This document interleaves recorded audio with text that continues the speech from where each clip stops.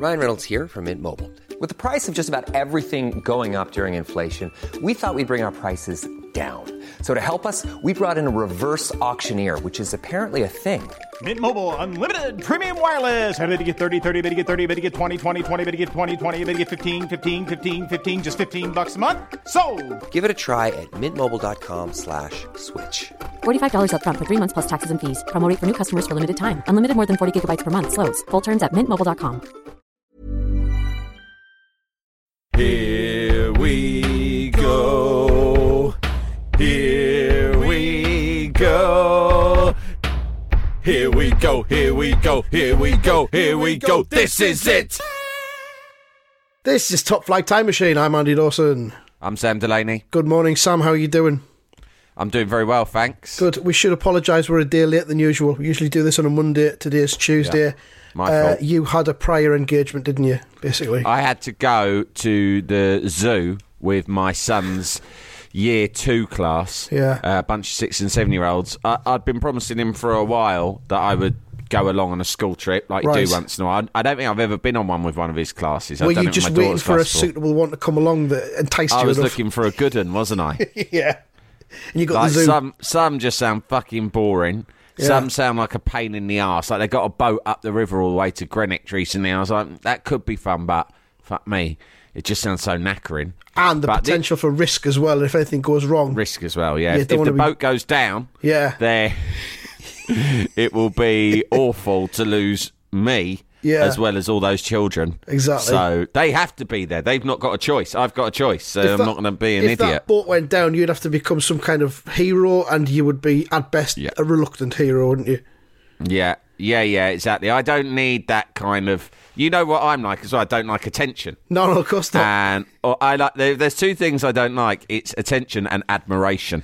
So I try not to put myself in situations where I could become an accidental hero. Yeah, exactly. And that was my excuse for not going. But this was, I mean, like, you know, I told you, and to be fair, you had, when I told you what it was I had to do, you had no complaints whatsoever about me skipping the podcast. Of course not. Because it was the school trip to London Zoo where there was a real, what they called a living nativity. Oh, lions dressed as Jesus. No, well, obviously that's what I was hoping. I was hoping that each animal would play a different character in the nativity. Yeah. Like the gorilla would be King Herod. The 3 wise men would be 3 amusing penguins. Yeah. But unfortunately, no, it didn't work out like that. But there were actors, which in themselves, I mean, I thought the actors were great. At first you think, oh no, amateur dramatics. And you feel almost a bit sorry for the actors, but they put their heart and soul into it. I really like the kids didn't get any of the jokes and the teachers weren't that engaged, so I tried to make up for it by really, as a performer myself of sorts. Yeah, of course, yeah. I felt some camaraderie with the actors who were freezing their bollocks off, dressed up as wise men and shepherds in a stinking, like, camel enclosure. Yeah. And I felt bad for them. And they'd made an effort to come up with some pretty decent jokes. Nice. So I really over-laughed. I overcompensated for the rest of the group. Come on, kids, don't be dickheads. To be fair, they didn't want to end up like this. They thought they'd be doing Shakespeare by now. The teachers, you say they weren't laughing, but they were probably just, their eyes were just glazed over at this point because it's almost Christmas, and some of them were probably quietly drinking from a hip flask. Hip flask, yeah.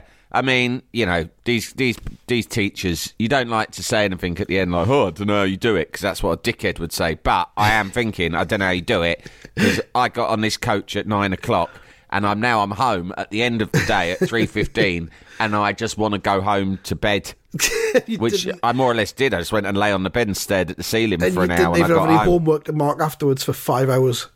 Yeah, exactly.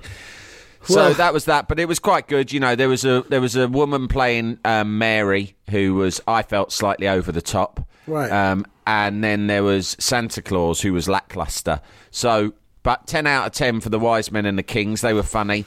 And the animals were mainly to do with the nativity. So although we did get to walk past the lions who were asleep, and all the kids crowd in, like 50 of them, into one area of glass to try and see the lion from the front. But see, I'm using my head. I'm like, you're never going to get a proper view there. I went to Len. Come off with me, son. This is the advantage of having your dad on the school trip. I'll show you a different angle. So we go to round different side. I said, look through there. And he goes, I can't see his face. And I go, no, but you can see his bollocks, can't you? And he went, is that his bollocks? I went, yeah. Impressive, right? And he was like, yeah, awesome. He preferred it. He's seen a lion's face loads of times. He hadn't seen a lion's balls before. Hey, you can come see your dad. You can see a lion's face on the packet of a Lion bar any day of the week.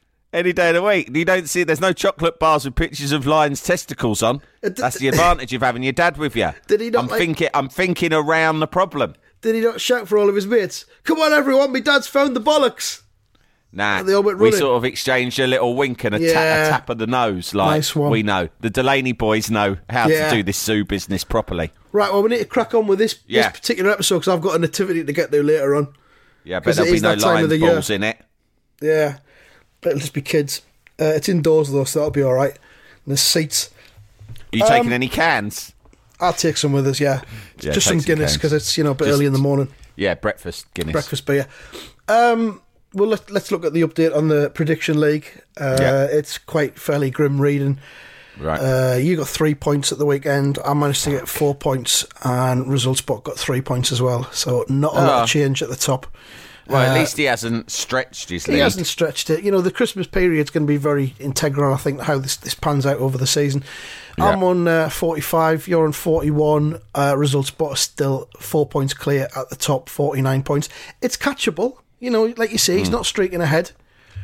He might let his guard down a little bit over Christmas, but I don't really see how he can do that when he's pre-programmed to just predict 1-0 all the time. I don't see how anything's going to change. That's the beauty of ResultSpot. Yeah. We can't get inside ResultSpot's mind. That's what we're struggling with. Well, we can, but inside there is just 1-0, 1-0. Yeah, I mean, we could unscrew his metal scalp and start tampering with the wires, but what would be the point in that? We might as well just, he must have one of those buttons that means that he completely shuts down. Yeah, probably. But then this whole thing's over. Then we've sabotaged it, haven't we? And we come out of it looking like worse men than we already are. Yeah, we're more or less like someone who's 3-0 down halfway through a game of Subbuteo and just flips the pitch upside down and walks off. I'm not saying we won't do that, perhaps at Easter, but at this point in time... What about Monopoly? That'll happen all over the country in a week's time. Christmas Day, yeah. Right, so that's the Prediction League out of the way. We've got no matches to predict till later on in the week. This is it! I mean, the big story at the weekend was Sky Sports on Sunday, Liverpool-Manchester United, with Roy Keane and Graham Souness on punditry duties. Did you get a chance to watch it? We've waited our whole lives for this, haven't we? We have. What happened was, on Sunday, I was out and about as you were, so I caught a couple of bits and bobs of it, especially at the beginning. But like you, I recorded both the full coverage of Southampton-Arsenal, yes, and followed by Manchester United-Liverpool, or Liverpool-Manchester United. And having just caught bits and bobs on Sunday, yesterday when I got in from the zoo and after having had my lie down, I changed into my pyjamas, made a cup of tea, watched the full coverage. Went deep. In depth, really deep, right from beginning to end, which stretches to about 5 hours worth of television. But obviously I was skipping through the actual football. Anything to any football, I was just skipping straight to any Roy Keane bit and Graham Souness bit, and I've got copious notes. So, where do we begin? Well, I'm going to begin at the beginning. It began with Roy Keane sitting in the centre with Graham Souness at one side, and I think it was Jamie Carragher to his right. They had to change things up throughout the day. Yeah. Because no one could, apart from Souness, everyone else had sort of said, and maybe they had it in their contract, that they couldn't sit next to Roy Keane for more than 20-minute stretches at a time. No. Because it comes too intense. Only Souness was able to do the full shift. Exactly. So Keane was in the centre, man spreading, legs were apart. Massively. He was slouched slightly, as if he was sitting atop an imaginary throne. Yeah. I noticed that Souness was wearing a tartan suit. There's almost some kind of psychological thing to, enhance his Scottishness and put a marker down, if you like. They were both bearded. Keane's was a lot fuller. I wondered if they perhaps had a beard contest over the week when it was announced they were both going to be doing this. Yeah. It said, okay, let's have a beard off. and obviously Keane won quite dramatically. With the Carragher beard, yeah. was wearing a suit jacket and a waistcoat, like a little choir boy. I thought he looked a bit. Carragher seemed to me slightly out of his depth when in that context. Yeah. He did seem there was a childishness about him in that context. He's not usually. No. But next to those two men, he looked like a rabbit in the headlights. I've got in my notes, I've put the Ponce that Christmas forgot. Yeah. I don't know why I've put that, but... in my notes, talking about their appearance, and I noticed a lot, Roy Keane's slouched, sort of it was almost like a studied air of being chilled out and relaxed. Sort of like, this is normal for me. I mean, I'm not in the least bit intimidated by being here, out of my comfort zone. Right? You know, and I thought that, so I thought it was studied, and I also thought the whole bearded look increasingly with him is that he's trying to almost come across like an East Coast Ivy League professor. Someone tweedy who you would say you're studying at Harvard or Brown or Yale. He'd invite you into his small office full of books to discuss the works of Updike and perhaps share a scotch. Yeah. And I think he may have picked that up from Sebastian and Julian during his student years. And that's what he looked like to me. The other thing that I noticed was that Souness and Keane, I've just got this in my notes, I'm scanning my notes, it says, both surprisingly attractive men.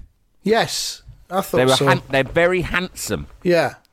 They're lean, they're well groomed. I mean, you know, admittedly, Keane's beard is a little bit scraggly in parts, but even that seems cultivated. And they're both, I would say, intensely attractive. Deeply so. I mean, you can see why Carragher felt intimidated with his kind of spitting image puppet features that he has when put up against Souness and Keane and their middle-aged ruggedness.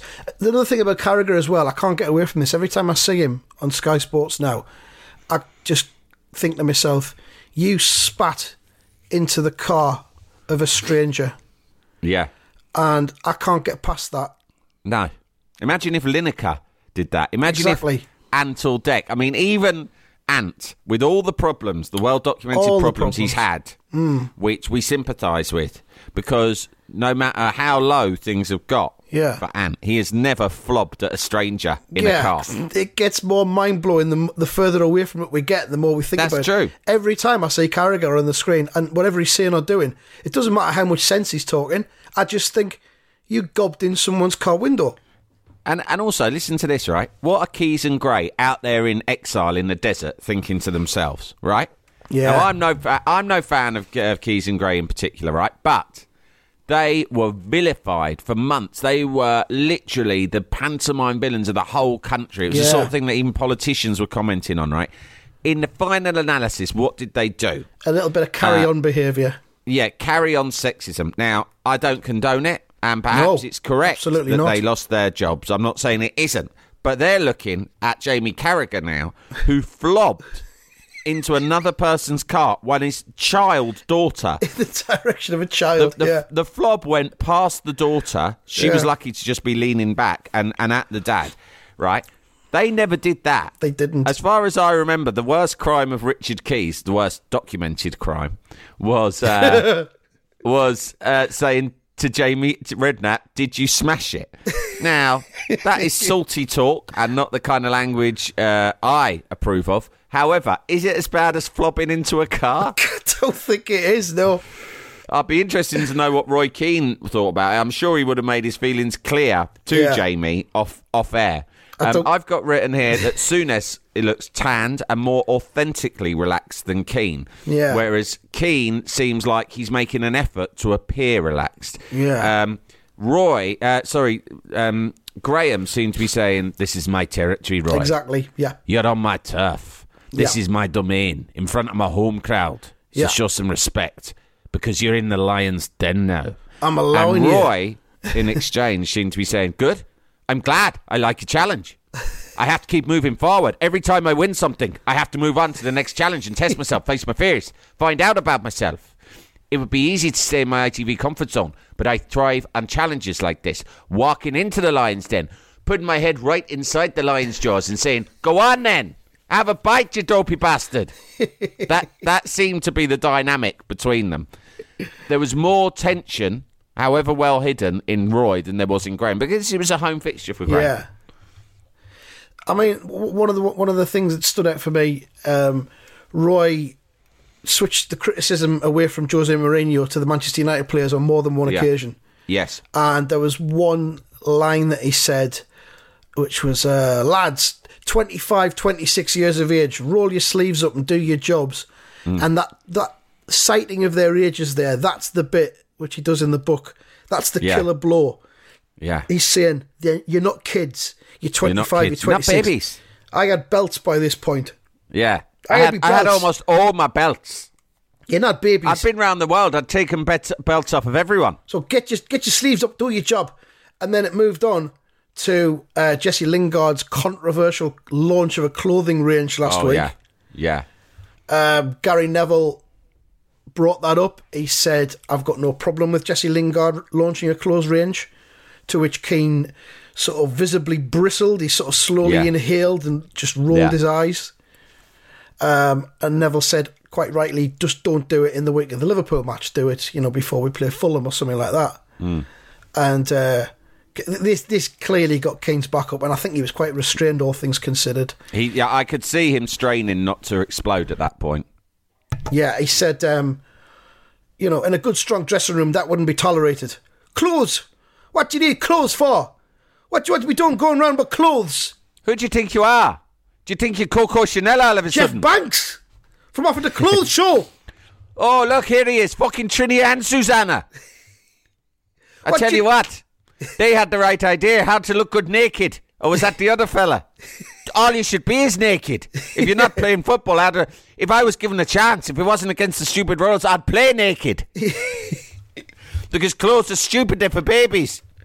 I'd wear a fig leaf over my balls for the TV, but that's all, nothing else. You come into this world naked, and it's only stupid bastards like your Jeff Banks and your Trini and Susannas of this world who encourage you to put on clothes. But if God made you naked, then why do you need to cover up? I'm wearing this suit today. Graham's wearing this suit today. But underneath, we're both naked. It's all we talk about during the ad breaks. We talk about how naked we are. Jamie over as there. As soon as there's an ad break, Graham and I will strip off.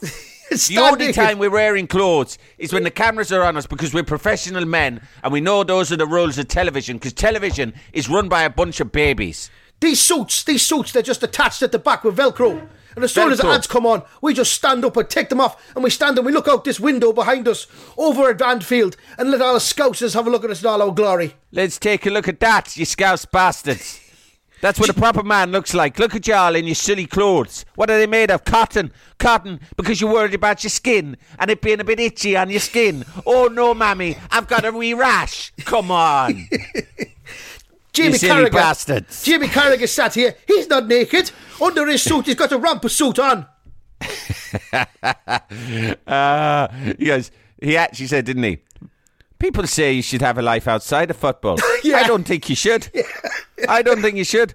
Yeah. Football should be your number one priority. Don't hide behind, and this is his list of things that he says people hide behind. Right. Your cars, your tattoos, your girlfriend, or your agents. Yeah. Play your football, and you can do all that stuff when you retire. What do you get a car for? You don't need a car. You can walk to training. For God's sake, man. You can have a car when you retire, when you need to go to the fucking home base. Every bloody weekend, you got nothing better to do with your time. Get yourself a bicycle. It's good exercise. Yeah. You don't need a car. Run. I tell you what you need to do is run. Where are you going training? Up to the, what is it, where they train the Man United? Yeah. Carrington. Is it Carrington you're going to? You run, it's only a short run. But Roy, you don't know where I live. I don't care where you live. Run to Carrington. That's the only journey you need to make in the week. Carrington and back. Carrington and back. Carrington and back. Saturday, run to Old Trafford. Straight home afterwards. And 2 days a week when I got too much, I built myself a spider hole at Carrington on the outskirts. And I used to sleep in it. Just do the same. Get yourself a shovel. Run to home base. Get a shovel. Run to Carrington. Dig yourself a spider hole. Oh, you're telling me you don't play for Manchester United? Well, in that case, I'm not interested. Do what you want. And don't go try looking for my spider hole. It's not there anymore. I set it to light when I'd finished. I loaned it to Juan Sebastian Ferron, you know. But he made a complete mess of it, filling it up with all of his nonsense from Argentina. So in the end, I got some of my cousins over from Cork, and they filled it with cement. I didn't even tell Juan Sebastian. I was so furious with what he'd done with my spider hole. It was an insult to my legacy. He turned up one day and he'd invited friends over from Argentina for some sort of daft party in his spider hole. What did he find? He found it completely concreted over. He said, "What are you talking about, Roy? I paid you for this." I said, "Well, forget it. You're in breach of contract." Read a small My cousins there. No gatherings. Seamus and Murphy have just filled it in, and you can have a word with them about it if you want to, but I wouldn't cross them. And the Southampton Arsenal game was enjoyable. The 3 goals in the first half, all headers. And Roy said, "Oh yeah, this is quite an interesting comment. It's always great to watch a headed goal." Which I thought was odd. There's not enough of those. Graham liked it. Jalapeño. Hey, I'm Ryan Reynolds. Recently, I asked Mint Mobile's legal team if big wireless companies are allowed to raise prices due to inflation. They said yes. And then when I asked if raising prices technically violates those onerous 2-year contracts, they said, "What the f*** are you talking about, you insane Hollywood ass?" So to recap, we're cutting the price of Mint Unlimited from $30 a month to just $15 a month. Give it a try at mintmobile.com/switch. $45 up front for 3 months plus taxes and fees. Promo rate for new customers for limited time. Unlimited more than 40 gigabytes per month. Slows full terms at mintmobile.com. Why don't more infant formula companies use organic, grass-fed whole milk instead of skim? Why don't more infant formula companies use the latest breast milk science? Why don't more infant formula companies run their own clinical trials? Why don't more infant formula companies use more of the proteins found in breast milk? Why don't more infant formula companies have their own factories instead of outsourcing their manufacturing? We wondered the same thing. So we made ByHeart, a better formula for formula. Learn more at byheart.com. Jalapeño. Just going back just a bit, when he did that rant where about don't hide behind your cars and your agents and all of that, it was great. They cut to a wide. There was a close-up of him as he started to rant, and I thought, oh my God, he's heading for Pete Keane. Yeah. And then it cut to a wide, and you got the reaction of the other lads in the studio. And Gary Neville was laughing nervously. Yeah. He was laughing nervously, and everything he said when Roy was there was a little bit, like how Gary Neville's usually full of conviction and certainty, and he's on the front foot. Yeah. He'd lost that by a good 20 degrees this weekend. Yeah. And the reason was he was more nervous about everything he said, and I could tell it was because Roy was there. And it was memories of what it used to be like when Roy was his captain. The old hierarchy returned, didn't it? Yeah, we know Roy had no respect for Gary as a man. As a fullback. So when Gary puts on all that kind of, I'm the Billy Big Bollocks here, Roy's not buying that because Roy knows, I know what you are. I know what you are, Gary. You can sit here in your fucking TV studio talking all your fancy stuff, but you and I both know that day in the tunnel against Arsenal, you were crying like a wee baby, begging me to come and stick up for you, and it was pathetic. Yeah. And we all remember that, so your opinions count for nothing. So he was there, and he laughed nervously and sort of stared at his feet when Roy started ranting. Someone else was there and sort of chuckled nervously. Dave Jones, the presenter, chuckled nervously. But then I looked at Graham, and Graham just narrowed his eyes, and there was just a hint of a smile, and you knew he was just thinking, "Aye, Roy, this is good. That's good. I think this you said good, there. Roy. That's good. Yeah, keep I going, agree Roy. with that. I'm warming to it now, Roy. Go on. You and me, Make Roy. love to me. Make love to me with your words, Roy. Your intolerance, the fire inside of you. I can't It's wait good. for the next ad break so we could get naked again. Naked again. But the other thing he said about Arsenal at half-time, or it might have been full-time. There's two. Oh, yeah, at full-time, the Arsenal-Southampton. First of all, they go, at half-time, Dave Jones said, he's made, Unai Emery has made, I think, 1 or 2 substitutions at half-time. Yeah. What do you think? And the other pundits went, it's really good, it's bold, it shows that he means business. And Roy goes, I suppose you've got to admire his courage to make changes, but at the same time, you think, well, you should have got it right in the first place. Why'd you have to make changes? Now, that is classic Keno from his book. So you'll remember in his book, what his thing is in the book is he'll sort of compliment someone, but then immediately go, but at the same time, and say the opposite of what he's just said. So do you remember Rio Ferdinand? He's going, he didn't turn up, and that's fine. I don't think Rio ever took drugs. I think that people make mistakes, and you got to forgive them and understand that. But at the same time, I think, for fuck's sake, Rio, just turn up for the test. Take your fucking test, It's Rio. the same age. Yeah, Unai Emery, I mean, fair play to the fella. He's made his substitutions, and that's courageous. But at the same time, get your team right in the first place, you prick. And then at the end, the best bit at the end was when the Arsenal goalkeeper had made that terrible mistake for Southampton's winning goal. He'd come out and missed a cross. Yeah.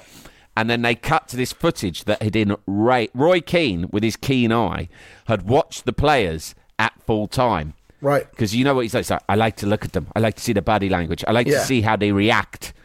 And he's caught the keeper, whatever that keeper's name is, having a chat with Charlie Austin, who scored the goal. Right. And they show the footage of it.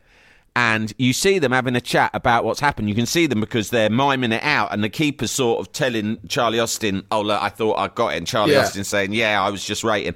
And they're having a laugh. And Roy Keane's, as we're watching this footage that they're playing back, which Keane has obviously spotted, he goes, there he is. He's having a good chat about it afterwards there. He should be getting down that tunnel hanging his head in shame. He was absolutely livid that the keeper who'd made the fucking big error that had cost him the game was he's having a good chat. Look at him there. Oh, yeah, that's right, mate. Yeah, it's a wee tea party. Why don't you sit down and set up a party? Why don't you get a few French Francis and a wee doily and a nice cup of tea, and you can all sit down and have a nice big chat about it like a fucking mother's meeting? Or should you really be stripping off your clothes naked, going into that changing room and asking every one of your teammates to kick you square in the bollocks? Begging them for forgiveness instead of sitting out there talking about your Christmas plans with your enemy, your sworn enemy. Oh, what are you doing for Christmas? Oh, I'm going away for a wee break with the kids. You fucking prick. You shouldn't even be seeing your kids. I wouldn't let you see any kids of mine. It's too much of a distraction. If your wife's got any fucking sense now, she'd be filing divorce papers. I hope you don't get to see your wife naked, because that'd be too much of a distraction. You should only ever see your own teammates naked. In Manchester United's treble-winning season, I did not see my wife or children once. And they tried. Believe me, they tried. They came to the spider hole. They knocked down the door. They said, Daddy, it's Christmas. Please come and see me. I didn't answer. I remained silent. I knew that it was the only way I could achieve my goals. I had to take out a restraining order against a bunch of them. And it was a good bit at half-time in Liverpool Man United when they were analysing Sadio Mane's goal, and Souness described the pass-through for the goal as delightful. And I think I saw King bristle a little bit at that. Delightful! Oh, delightful! Oh, have you been going wrong with that Ruddy Doyle fella? Using some of his big words, his big fancy words there. Delightful, is it? Delilah. What are we watching? Are we watching a football match? Are we watching that new remake of fucking Mary Poppins? You know, the one with Emily Blunt. The fucking joke. That's delightful. I'll admit that. I seen a preview with the kiddies. It's a delightful film. But the football match is not delightful. Never.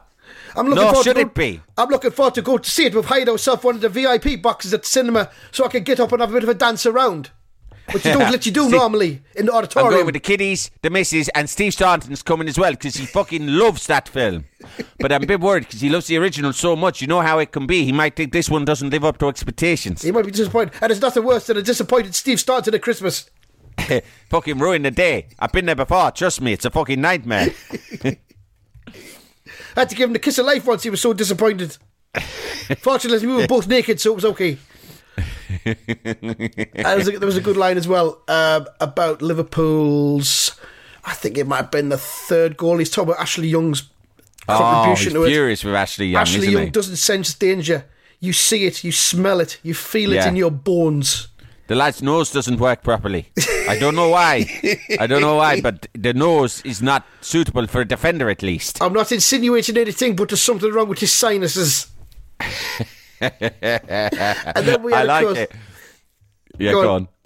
He goes, at one point after the game, Dave Jones actually says to him, it's like they're trying, at this stage you realise they're trying to wind Roy up. Yeah. And Dave Jones, who's like this nice affable host, says, Roy, can you ever imagine pulling on a Manchester United shirt and not giving it your best? Exactly. Loaded question, wasn't it? He drops that concept into Roy's head, and Roy looks like he's going to fucking explode.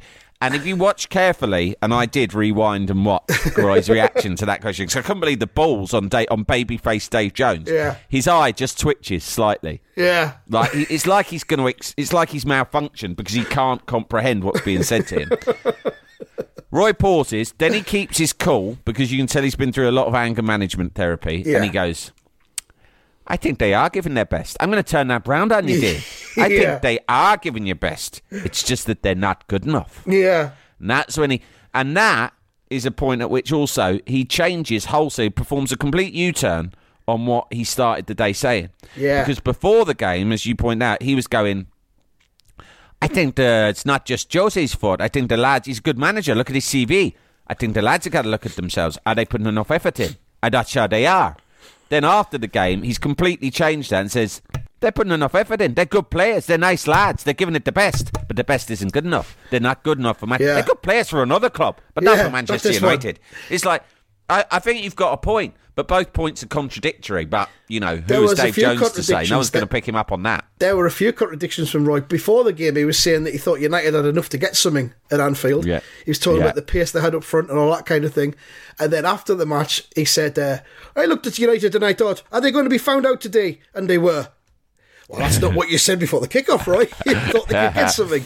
You were talking about their pace and everything. But, he says, what about that? Do you remember that bit where he goes, which is probably the weirdest bit, where he goes, the scary bit is, you see the manager there saying we could still finish fourth. And then he just pauses and he looks at Dave Jones angrily, waiting for a response. He goes, you know? And then he nods and everyone falls quiet because everyone's thinking, I don't know what he wants us to say. And he goes, Man United. He just says that. United. And then just lets it hang. And still, these consummate professional broadcasters, as they all are, they've frozen because they don't know where he's going. And they're even Souness. No, I think Souness isn't scared. He's the only one sitting there like, that's it, Roy. You've got him on the ropes now. I like this. I like to feel discomfort in a room. I never like a room to feel too comfortable. That's why I knew when they booked you, it was the right thing to do. Because people have been getting too cozy. They've been getting too comfortable. That's it, Roy. Keep this going. And he's like, Man United. And then he leaves it a pause again. And no one says anything. He goes, but that's the reality we're talking about here. And then he goes, your eyes don't lie to you. And no one knows what that means. But they just nod and go, all right, yeah, fine. Souness is sitting there going, everyone thought when this booking was made that it would be adversarial between you and I, but no, this is a collaborative effort. Yeah, you've come into my domain and you are just carrying on my good work here. It's good. It's very good. This is good, And then, of course, Keane said, if you came from the moon today and you looked at United and you didn't know anything about them, you'd say that's an average team. So he's introduced some kind of moon man into the proceedings. You know that? Do you remember that? This Mr. Spoon from Button Moon. Button Moon, Mr. Spoon. He's a fucking wooden spoon with a face. I was terrified of the cunt. I don't know what his agenda was, but he was up there the whole time on Button Moon. It's not our moon. It's a different moon. It's made of a button. I don't know whether it's a parallel universe or what it was, but he was up and down there like nobody's fucking business. And I always thought to myself, I don't want to cross this guy on a dark night. But just imagine to yourself now that Mr. Spoon lands here at Anfield in 2018 and you say to him, Mr. Spoon, what do you think of that team out there, Manchester United? I tell you what I'll say, they're an average Premier League team at best. And the next thing you know, he's back in his very liquid bottle. And off he goes. And off he goes back up to Button Moon to do whatever the fuck he's up to up there. I don't know whether he's got a wee lassie that he's seeing on the side that his wife doesn't, the Mrs. Spoon's unaware of. And, I've got no interest, but I know some of the lads, they're easily strayed like that. He's maybe got a woman on the dark side of Button Moon. He maybe drives over there in his little van and visits her when Mrs. Spoon's asleep. He's very liquid bottle. That's what he goes around in. But he must have a van when he's up there. Well, he's probably got a van on the moon, yeah. Must have some kind of buggy or jeep, like what Neil Armstrong had. Yeah, like Buzz Aldrin and them. Yeah. They all went around on one of these golf buggies. And you know that, Diego Forlan, he used to say to me, there was never a moon landing. It was all set up by the CIA. If you watch the footage back, you can see it all wobbling. It's like a Doctor Who said. I said, what the fuck are you talking about, Diego? You should focus more on the fact that your goals for games ratio is a fucking joke since you're right here, on big money as well. And all you're doing the whole time is trying to tell me that Buzz Aldrin and Neil Armstrong are fucking bullshit. I haven't got time to think about that. He used to say, if you watch the moon landing footage and then you watch an episode of Button Moon, it's almost exactly the same, but Button Moon's in colour. And I did look at it and I thought he had a point. But you know, Neil Armstrong, he wasn't half the man Mr. Spoon was. Because the thing about Mr. Spoon was, he was the silent type. He didn't go in for all this bullshit talk. Like, this one step for mankind. You know what Neil Armstrong tried to do? He tried to make the whole thing about himself, whereas Mr. Spoon wasn't like that. He was more about, I'm exploring space for the good of mankind. This is not an ego trip for me. This is about scientific discovery. I mean, I'm only here as a one-off, David. You want to think about maybe getting Mr. Spoon as a pundit in the future? Get him next week. The beauty of Mr. Spoon is he doesn't know the context. He's never heard of any of these teams. He doesn't even know what football is. And that's going to be his strength as a pundit. You sit in there, you say, Mr. Spoon, what have you just seen out there? And he'll fucking tell it to you like a man who's just come from the moon, because he has. Okay, Roy. Then, what was my next note is, there was a bit where Gary Neville comes back in and he basically has a meltdown. Gary Neville has a meltdown about the state of the club. Yeah. To the extent that his voice kept getting higher and higher. Right? And it's not and the at one first time point, he's done Dave it either. Jones tries to ask him another question. He goes, can you let me finish? He snaps at Dave Jones, right? And he's just losing it, right? And then it cuts to a wide, and it's getting embarrassing because he's like, and I'll tell you another thing, the players don't know what they're doing. It's not Jose's fault. Everyone's much deeper than that. He's been torn to pieces, right? And Carragher, Souness, and the rest, Carragher, who else was there? Carragher, Souness, and Keane. Neville, Dave Jones. They look awkward. Yeah. They look like people at a Christmas dinner where the aunts got pissed and started going off on one about Brexit. Yeah. And you're just like, oh, God, I don't really want to get involved. She's making she's making an embarrassment of herself. But you can see Souness is just like, this isn't good. Yeah. This is embarrassing. Carragher's like, hold it together. Gary's What's wrong with lost you, Gary? her. And Roy has got a very slight subtle, if you rewind and watch it again, a very subtle shake to his head because he is pitying Gary. He's like, you're embarrassing yourself, Gary. Stop it now. That's enough. What did I tell you? A man should never show his emotions. Your voice is going like a wee girl. It's embarrassing. You shouldn't care that much. Keep it to yourself. Keep it all buttoned up inside. Keep your rage in a ball in your stomach, just like I told you again and again in the Carrington days. Save it till the day you need it. You will need it one day, but you got to save it for the right day. Gary, do you know what you sound like? You sound like you've been at the fanny powder. Gary Neville did what he's done a few times this season. He makes this pitch for someone who knows football to take over the off the pitch stuff at Manchester United, i.e. Gary Neville. Yeah. And he's You're done, right. I've seen him do this a few times now. Do you know what? They're all at it, all this so-called class of 92, which, as we know, Roy Keane finds nauseating. And to be honest, I do as well. And it was partly Roy Keane's book that made me realise what a load of old, self-aggrandising bollocks that is. Cult. Well, they created it. That's the thing. They sort of created the cult themselves by talking about the class. No one said the class of 92 until they made a film about themselves called the class of 92. And Roy Keane's there thinking, this is a load of bollocks, you're all phonies. And by the way, what about the rest of us? I was the fucking captain. What about Big Peter Schmeichel and all the other people who fucking played just as big a part or bigger? So he finds it nauseating. And that class of 92, apart with the exception of Beckham, he's too busy flogging fucking expensive Japanese scotch. Have you seen his advert, his silly advert for whiskey? No. Fucking ridiculous. Anyway, that's another story. He's supposed to be an example for the kids. What's he doing selling whiskey? I agree. And but the rest of them are just Scholes and Keane in particular. They're just always fucking lobbying to get some sort of role at United. City Reds. They've got Salford City Reds, haven't they? That's their warm-up to try and take over United. Club because United wouldn't let them take over, so they invented another club so for them to take over. They're having a go. They're doing some practicing before they finally get their feet under the table at United. The truth is, and I think it was you who said this first, correct me if I'm wrong, the truth is, and this isn't even a joke, they should just put Roy Keane in charge until the end of the season. Absolutely. Of course they should. This was what Dave Jones said at the end. Roy, what would a new man do? As if to say, what's your agenda, Roy? What's your blueprint for this club? We'll put you in there tomorrow. What are you going to do? And Keane deflected it and he talked about giving it to Pochettino because he'd be the best man for the job. And he would have been the best man for the job before Mourinho came in. That was quite obvious for what he'd done at Spurs.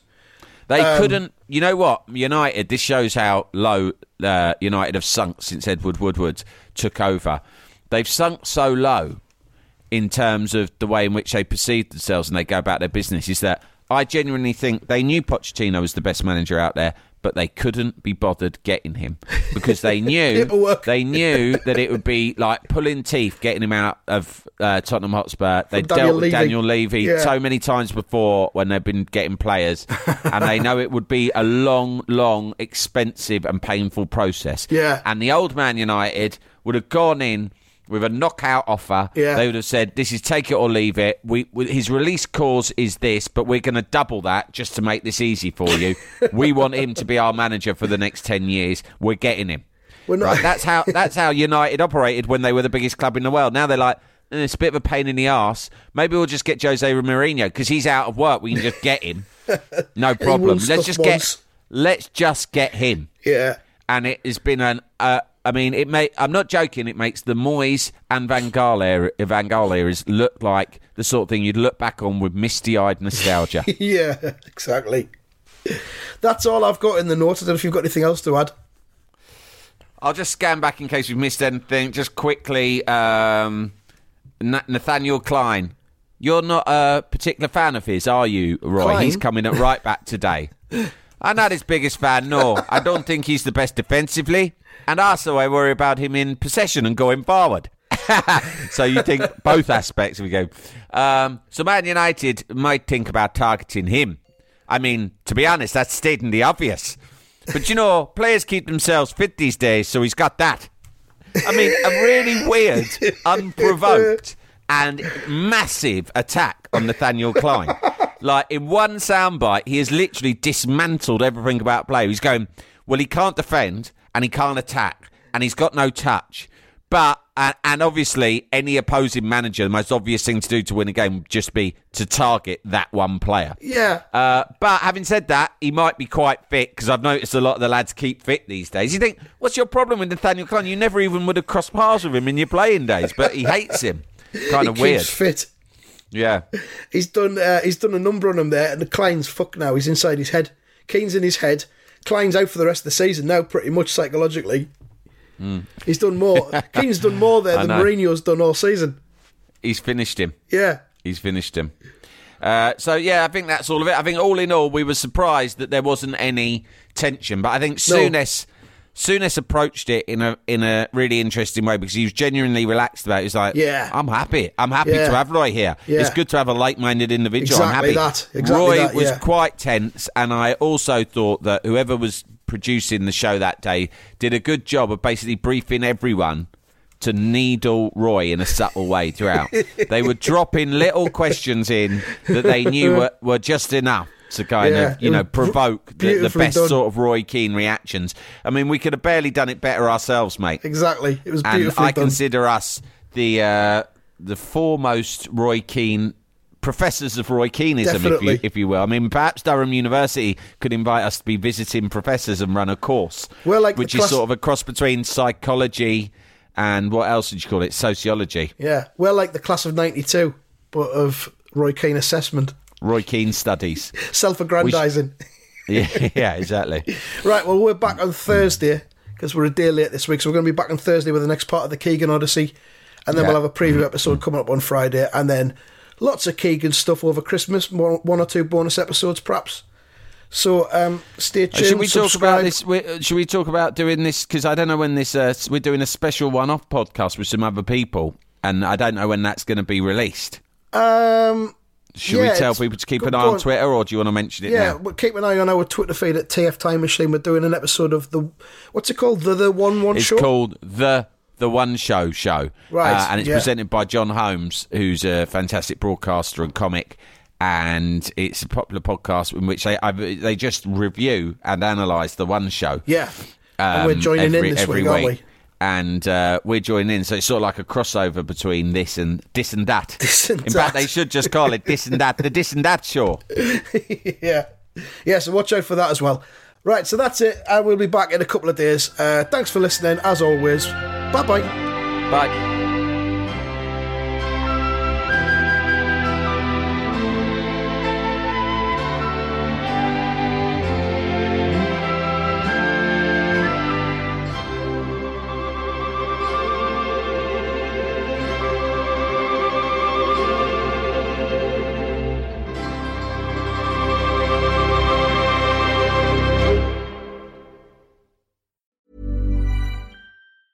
Hey, it's Danny Pellegrino from Everything Iconic. Ready to upgrade your style game without blowing your budget? Check out Quince. They've got all the good stuff, shirts and polos, activewear, and fine leather goods, all at 50 to 80% less than other high-end brands. And the best part? They're all about safe, ethical, and responsible manufacturing. Get that luxury vibe without the luxury price tag. Hit up quince.com/upgrade for free shipping and 365-day returns on your next order. That's quince.com/upgrade.